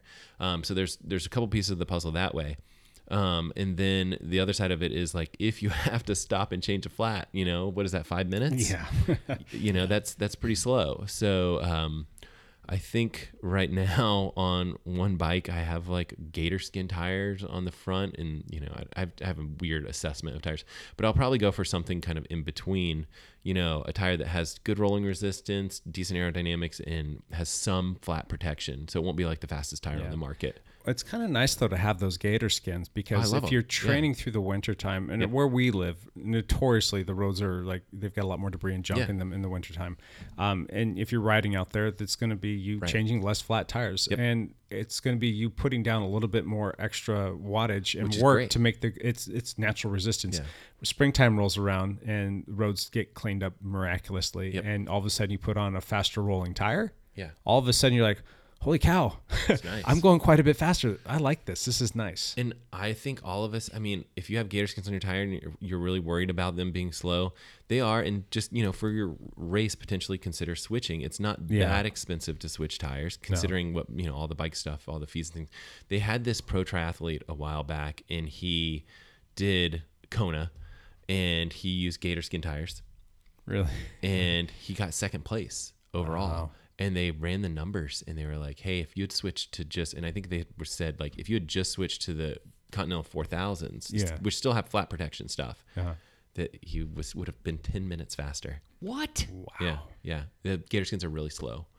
They're not, they're great tires. Like, that's what I use. I love the gator skins. I use them all winter long. Yeah, I love those tires, but they're not fast. And so, I felt really bad for him, because it's just like... That 10 minutes, was that the difference between first and second place? I think it would have made him first, Wow. at that point. Yeah, because 10 minutes is a lot of time. Crazy. Who knows? The race could have unfolded differently. But that's one of those crazy stories. And there's, and that's just like a medium tire. There are other tires that are even faster. So, Gotcha. All right, here's another little one. Let's talk about your ankles. So when you're riding, you get your pedal stroke. Okay. And if you dorsiflex, i.e. bringing up your toes towards your shin, that's your dorsiflexion. If you get into dorsiflexion, your pedaling efficiency goes down by 3%, and you actually expend 37% more energy through your calves by trying to produce the same amount of watts by going through your pedal stroke, as opposed to just getting your ankle back into a neutral position or slightly plantar flex, meaning pushing your toes down towards the ground. Interesting. Those are some numbers that a lot of people that are new to the sport, when they first come in, will their toes will come up a lot more. And a lot of times, another thing that they're doing that they don't realize is they're getting a lot of flex in their shoe. And that's why we like to have like these really stiff carbon fiber soles, so you get good power transfer, as opposed to having the sole where, like, if you're wearing a pair of tennis shoes on some flats and the tennis shoes are bending, you're losing a lot of energy there. So if we can get rid of that flex by wearing low grade shoes or tennis shoes in general, clip in to a clipless set of pedals with a good carbon fiber sole, keeping our ankle neutral to slightly plantar flexed, we're going to get more speed. We're going to be more efficient. We're going to get more speed out of our pedal stroke. Interesting. So kind of a little factoid for you. I can't dorsiflex my right foot. I still have drop foot on my right foot. So maybe that's why my cycling has been going. Yeah, that's why you're crushing it. That has gotten tremendously better though for you, correct? It's improved about 50%, but it still is an issue. Yeah. Yeah, your ankle and my shoulder should get together. Yeah. Oh man. Go to physical therapy or something, or learn how to work again. Right. So, Lance, get another one for us. What about tire pressure? Ooh, that was my next one too. Oh, because I was look at that. talking about tires and stuff like that. I was going to say tire pressure. Lance just sunk your battleship. That's perfect. I'm glad we're on the same wavelength. So, I was going to bring up the idea of tire pressure and have Matt talk about it. Oh. Because I know it's interesting. It's a big deal. So they do these tests on tires to figure out like rolling resistance and things like that. And they used to do them on these like flat, like perfectly flat drums that would spin, and they put a tire on there and they would pump it up a little bit, and it would have, less rolling resistance, because basically there's less tire. If you imagine, a deflated tire, it's going to have more surface area on the... It's spread out. It's going to spread out. Yeah. And so they did these tests, and they would say, we pump it up to 80 PSI, let's just say. And the tire pressure would, the rolling resistance would get better. And then they would pump it up some more, up to 100 PSI. You have a smaller contact patch on that little drum. Lo and behold, rolling resistance would get better. They pump it up to 120. Right. Rolling resistance would still get better. And so they kept going up and up and up. And basically, until they blew the tire, rolling resistance would come down as tire pressure went up. And so the rule of thumb, like everyone back then was driving, they're riding those pretty thin tires and things like that. The rule of thumb was like high tire pressure. That's the fastest. Like that's how you go fast. And it turns out that the test that they were doing wasn't that great, because basically you had this perfectly smooth drum, and roads don't act like that. Nope. Like roads aren't like that. Right. And it turns out that it's even crazier, because they kind of saw, okay, here's how the data looks when you're in the lab and you're doing this thing, but we're going to Paris-Roubaix and we're seeing basically the exact opposite, like absolutely the opposite. As tire pressure decreases, every single time the pro athlete would come through that particular cobbled section faster. They'd go lower tire pressure, go through faster. Lower tire pressure, come through the next thing, kept going faster.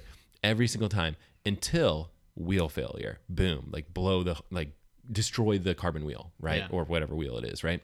And so what happens is when you have rough roads, and this is probably hard to describe on radio, but you can imagine that if you zoomed in on a tire and it was going over a rock, basically if you have really high tire pressure, it's going to have to lift the whole front tire and the bike's, weight and the person on top of the bike's weight. So it's all this weight, it's combined weight of whatever it is, it could be 200 pounds, right?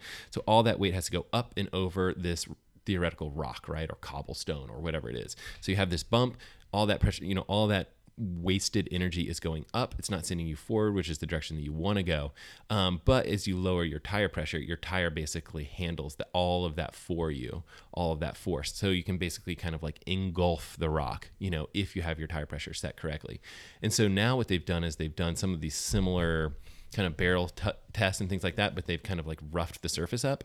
And what they've noticed is depending on how rough that surface is, there's a sweet spot. And you want, so it's that same thing. It's that same curve. It's like as you increase tire pressure, rolling resistance gets better and better and better. And then all of a sudden you start going, you have that kind of spot, this, it's basically a V in the graph where all of a sudden you spike upward. Rolling resistance gets really crappy because you're basically going up against gravity as you hit some sort of rough surface item.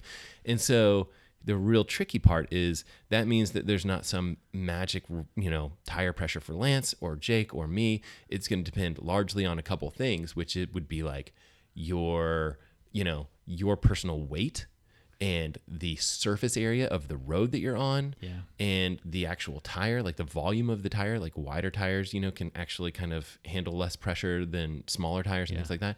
So there's all these little factors that you kind of have to add up to figure out what might be the best ideal tire pressure for you.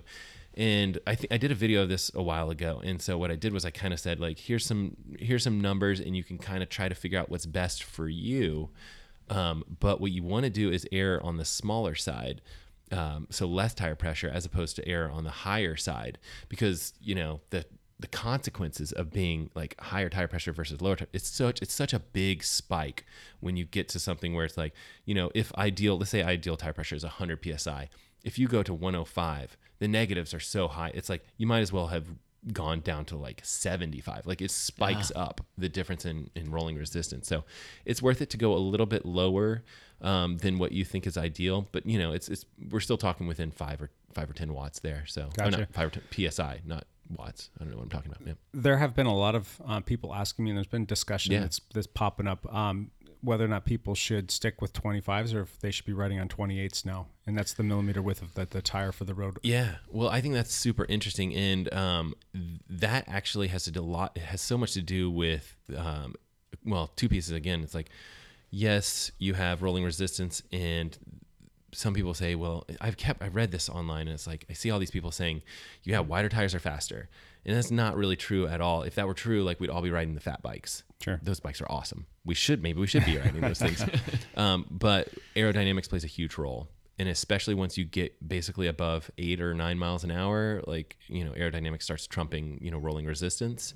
And so do you want to, a 28 is not a bad thing, but what it has to do with more is what is the wheel set up to be ideal for. So basically a lot of the race wheels that we have, they may even tell you hey, we're suggesting 25 mil tires with this, and that what you don't want is this really big tire.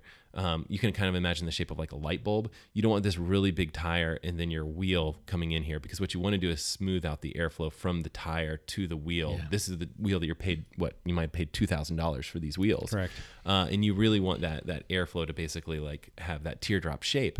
And so a lot of the wheel manufacturers will tell you this one's set up a 25 is going to work great on this particular wheel. But a lot of times it's a 23. And so I've been racing on 23s for a long time. And I think I'm going to race 25s this season. And only because I'm going to switch over to some Envy wheels, and they have a wider base. Yeah. They'll handle the 25s. That's what they suggest. That's what they've done all their aerodynamic testing for. Correct. I won't be switching to 28s. I think that would be super comfortable. And I think people, if they're looking for comfort, 28's great. But if you're looking specifically for speed, I would say look at the manufactured suggestions from your wheel to what tire you should roughly go for. And the measurements on tires aren't exactly accurate either, right? Like you'll say like this says it's a 24, but it measures at 25. I mean, they don't exactly, they're not exactly perfect. And a lot of that's like how much you inflate the tire and, you know, all the other little pieces of the puzzle. Tire pressure was a loaded question. It's too variable. It was I know. Really it's variable. tricky. But you know, it's cool to think about like, okay, what do you usually like? What do you pump your road tires? Like when you did 120 miles on Saturday. What did you? I ride 25s on NV wheels. Yep. And they were at 75 psi. Yeah, that's probably pretty close to. I used to pump them up to 100 or 105. Yeah. But with the 25s, I've dropped down to 75. That's a lot. That's a big drop. It's a big drop. Yeah. I thought I was going to be pinch flat and all over the place. No. Yeah. And, you know, it really should, like, you should really consider, like, okay, well, we're going to be on this ultra smooth pavement. You should probably go up. Yeah. So, you know, I mean, I don't know that we're ever going on ultra smooth pavement, but there are some races or something like that may be like that. So, gotcha. Lance kind of set you up on that one. Did you have anything else that you want to toss out there? I have a whole bunch of other stuff for sure. People should go to my YouTube channel and just there you go. Just subscribe, guys.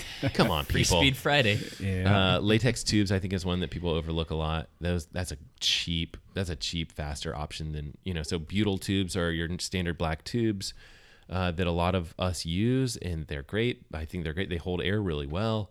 But if you're racing, the latex tubes, you really get very close to like a tubeless rolling resistance. Gotcha. Yeah, and they're great. People should use those. So gotcha. I'm going to rifle off a few because we're getting pretty deep into this thing. Yep. Ride smart. Don't blow yourself up in the beginning. Don't burn matches early because you'll get kicked out the back and you're not going to be riding fast at all. So just ride smart. Another one, when you're riding your bike, look where you want to go. Yep. You need to take the right lines because those will keep you moving faster. And if you're looking where you're needing to go, as opposed to, you know, looking at your stem or looking at your hands or looking at your front wheel, you're ultimately going to have to slow way down to negotiate turns. So look where you want to go and, you know, just learn how to corner in general. And that's going to keep you moving quite a bit faster. Strength train and stretch after your rides. Strength train in general, then stretch after your rides. Those two things are going to help you get faster. I should do that. Yeah, we all should. God, there's so much in terms of like nutrition too. I didn't even get into talking about, you know, you're taking like beet juice or, you know, that kind of stuff, or things that are high in phytonitrates in terms of like the power endurance. I mean, there's that's a whole rabbit hole that we could jump down. Plyometrics is another one for developing strength training and explosiveness. Drafting helps. Yesterday I was just drafting these guys because I was like, they're going too fast. I'm just going to draft them. Get on their wheel and hold on. Yeah. Before you want to go jump on a fast group ride, and if they're going to roll out and just be hammering, don't just show up if you're a little bit slower than everybody and expect that you're going to keep up with them right away. If you're one of the slower people, go do a little warm up, go ride around for 20-30 minutes, get there early, get yourself warmed up and primed so that when they do kind of kick things up into gear, you'll at least be putting yourself in a better, more optimal position to hold on to said wheels so that you're not getting dropped right away. And cool down afterwards too, because your body needs that as well. Train with the power meter. Use a heart rate monitor. Those are different ways that you can. When I started using a power meter, I got a lot faster because I trained with it. It was definitely helpful. Yep. And rest on your rest days. Yeah. Actually rest. I know. Evan, you should listen to this episode, Evan. Hopefully he's resting up after his race. The last one I'm going to throw out there, and I'm excited about this because mine are showing up today.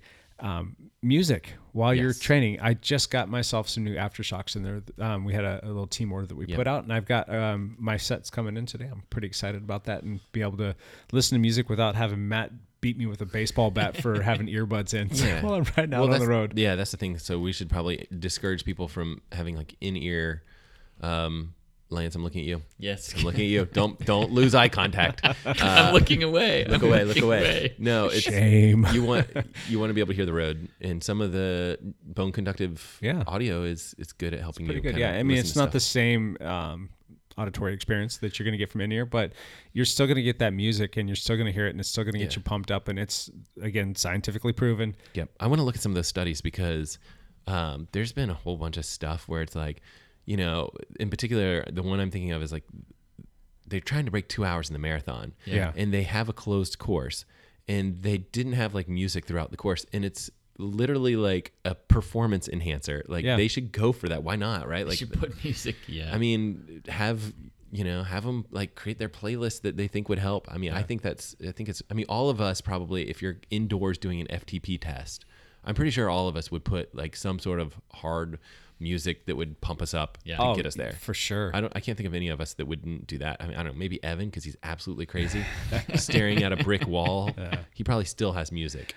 I wonder what the rule is. Obviously, you can't wear earbuds when you're racing, but I wonder if you can use bone conductive stuff that's you're still fully immersed in your surroundings. You know that helmet I have that has that? Yeah. Like, there's no way people would know what it is because it's basically part of the helmet straps, but it kind of just sits on your jawbone. It's not that. I mean, this is the Coros Omni helmet. If you guys are interested in checking it out, I did do a video on that as well, but it's okay.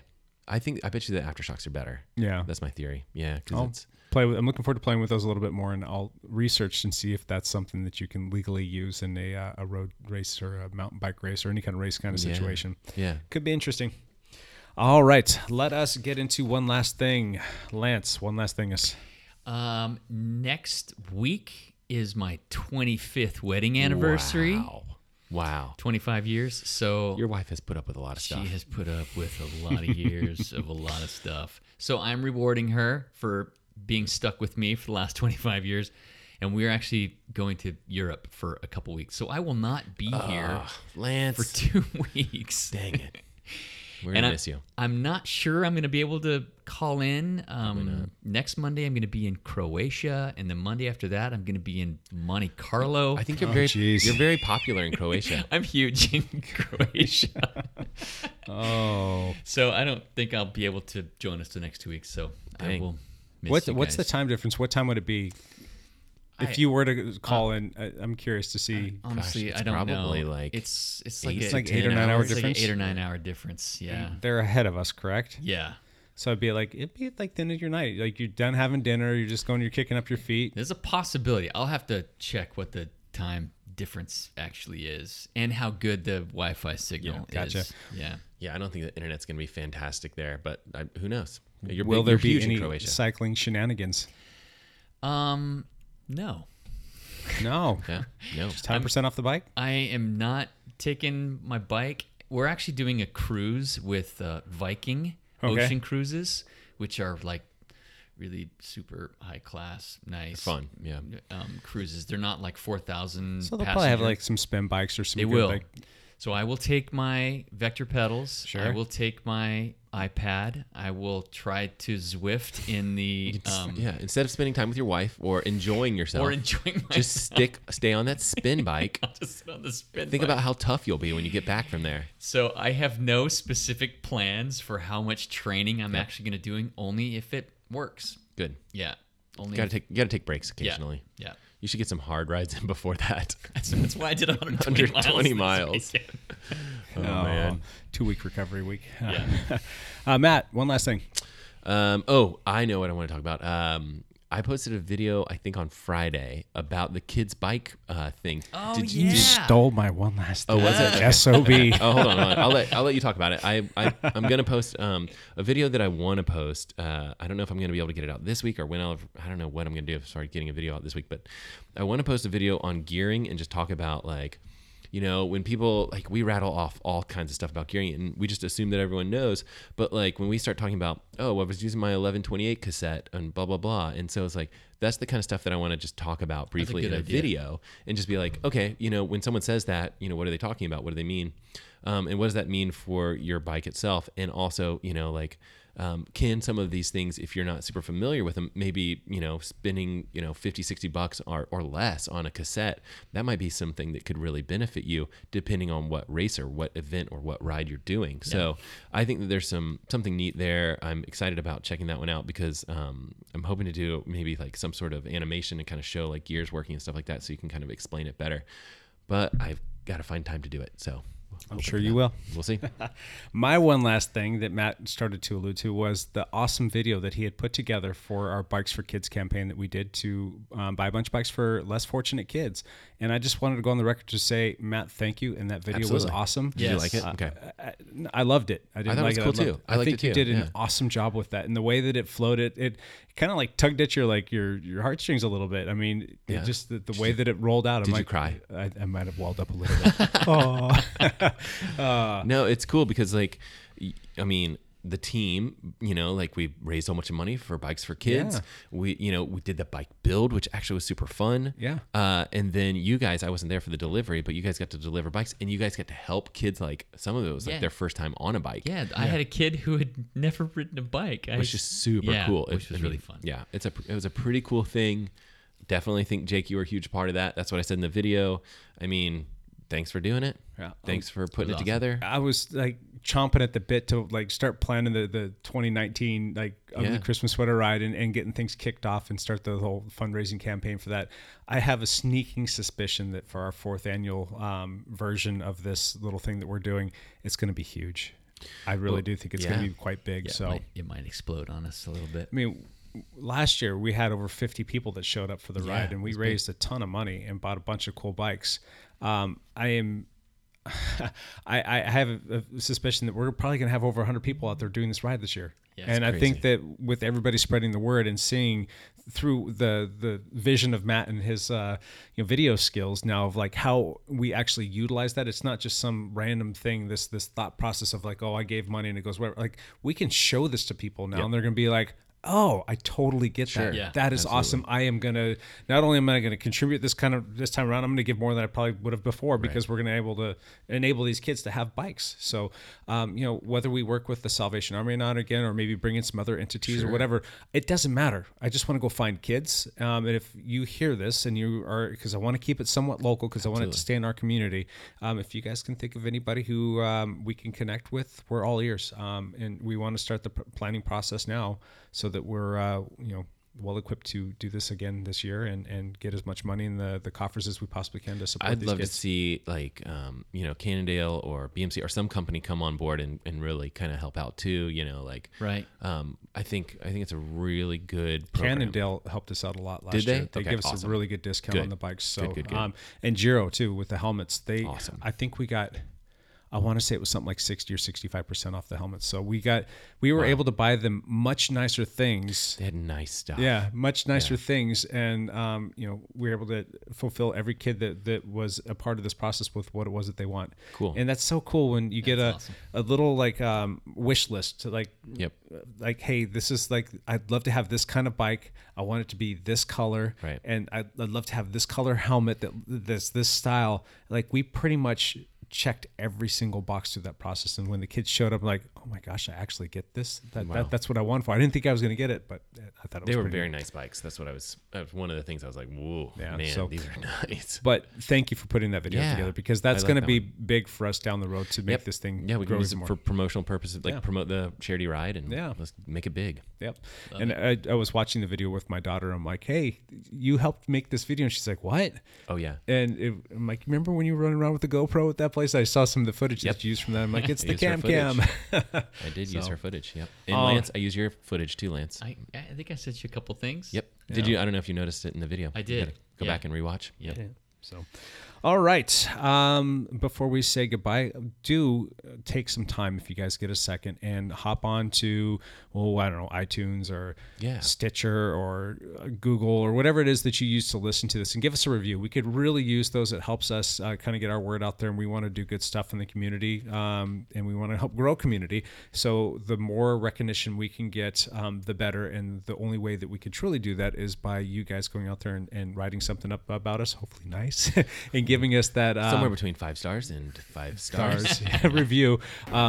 Doing that really does help us quite a bit. And we've got a lot of great positive things that have been said about us, but the more the merrier. And share this with other people. If you know somebody that's in the endurance community, the triathlon community, the cycling community, tell them like, hey, this is a good thing that you should check out if you think that we're worth it. So, Yes.